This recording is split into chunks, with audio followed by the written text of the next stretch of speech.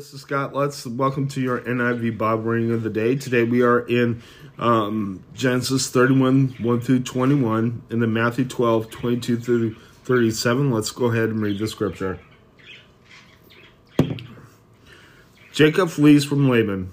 Jacob heard that Laban's sons were saying, "Jacob has taken everything our father owned and has gained all this wealth from what belonged to our father." And Jacob knows that Laban's attitude toward him was not what it had been. Then the Lord said to Jacob, "Go back to the land of your fathers and to your relatives, and I will be with you." So Jacob sent word to Rachel and Leah to come out to the fields where his flocks were. He said to them, "I see that your father's attitude towards me is not what it was before, but the God of my father has been with me. You know that I've worked for your father with all my strength, yet your father has cheated me by changing my wages 10 times. However, God has not allowed him to harm me.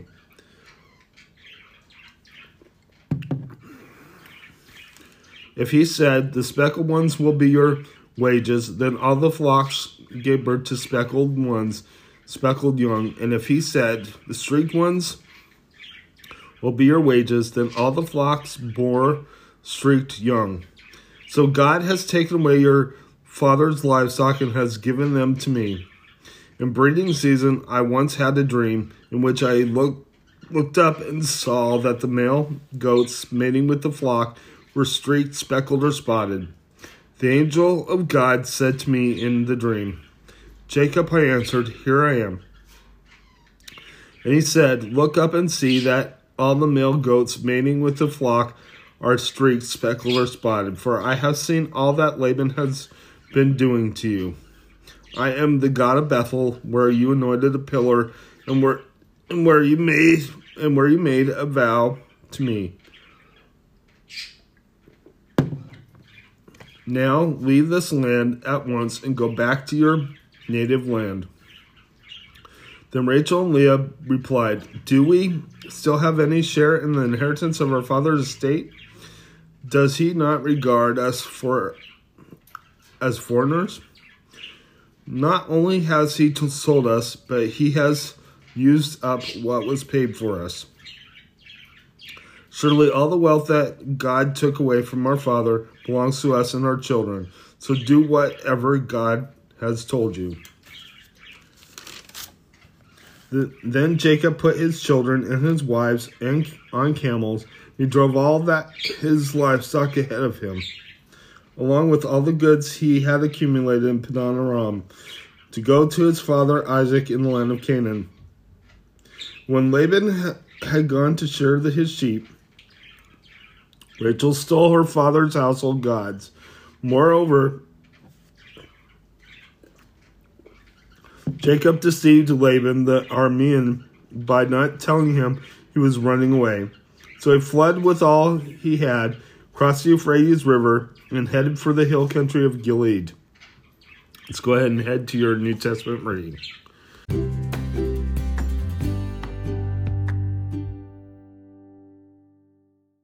This is Scott Lutz, and now we are in Matthew 12, 22 through 37. Let's go ahead and read the scripture. Jesus and Beelzebub. Then they brought him a demon-possessed man who was blind and mute, and Jesus healed him, so that he could both talk and see. All the people were astonished and said, "Could this be the son of David?" But the Pharisees heard this.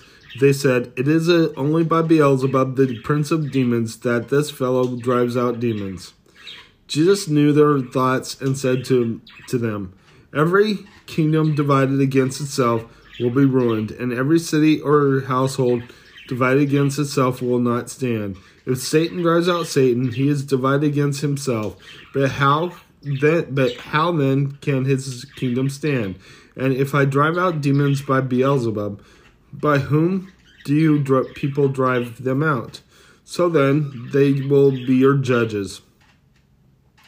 But if it is by the Spirit of God that I drive out demons, then the kingdom of God has come upon you. Or again, how can How can anyone enter a strong man's house and carry off his possessions unless he first ties up the strong man? Then he can plunder his house. Whoever is not with me is against me. Whoever does not gather with me scatters. And so I tell you, every kind of sin and slander can be forgiven. But blasphemy against the Spirit will not be forgiven. Anyone who speaks a word against the Son of Man will be forgiven, but anyone who speaks against the Holy Spirit will not be forgiven, either in this age or in the age to come. Make a tree good, and its fruit will be good, or make a tree bad, and its fruit will be bad. For a tree is recognized by its fruit.